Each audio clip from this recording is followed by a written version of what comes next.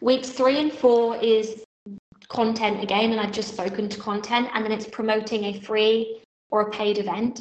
If you are doing a new container, I personally, as the funnel, would do a free event, because what you're doing right now is that you're building your audience, right? Unless you can do a paid event and get 30 people, 40 people, or 50 people easily, right?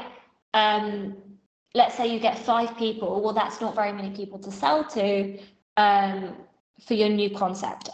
If you've got a new concept and you're bringing a new concept, I think we have to accept that there's going to be free events. Then you can do free events to build your audience, and then you can do more targeted, either free or paid events, where it's like you can only join the event if you are a 6-figure earner and you've got this and you've got that and you've got, so you can do those smaller events. But if you're going to do a smaller event where maybe you've got 12 people, make sure you've got a free one as well for this program.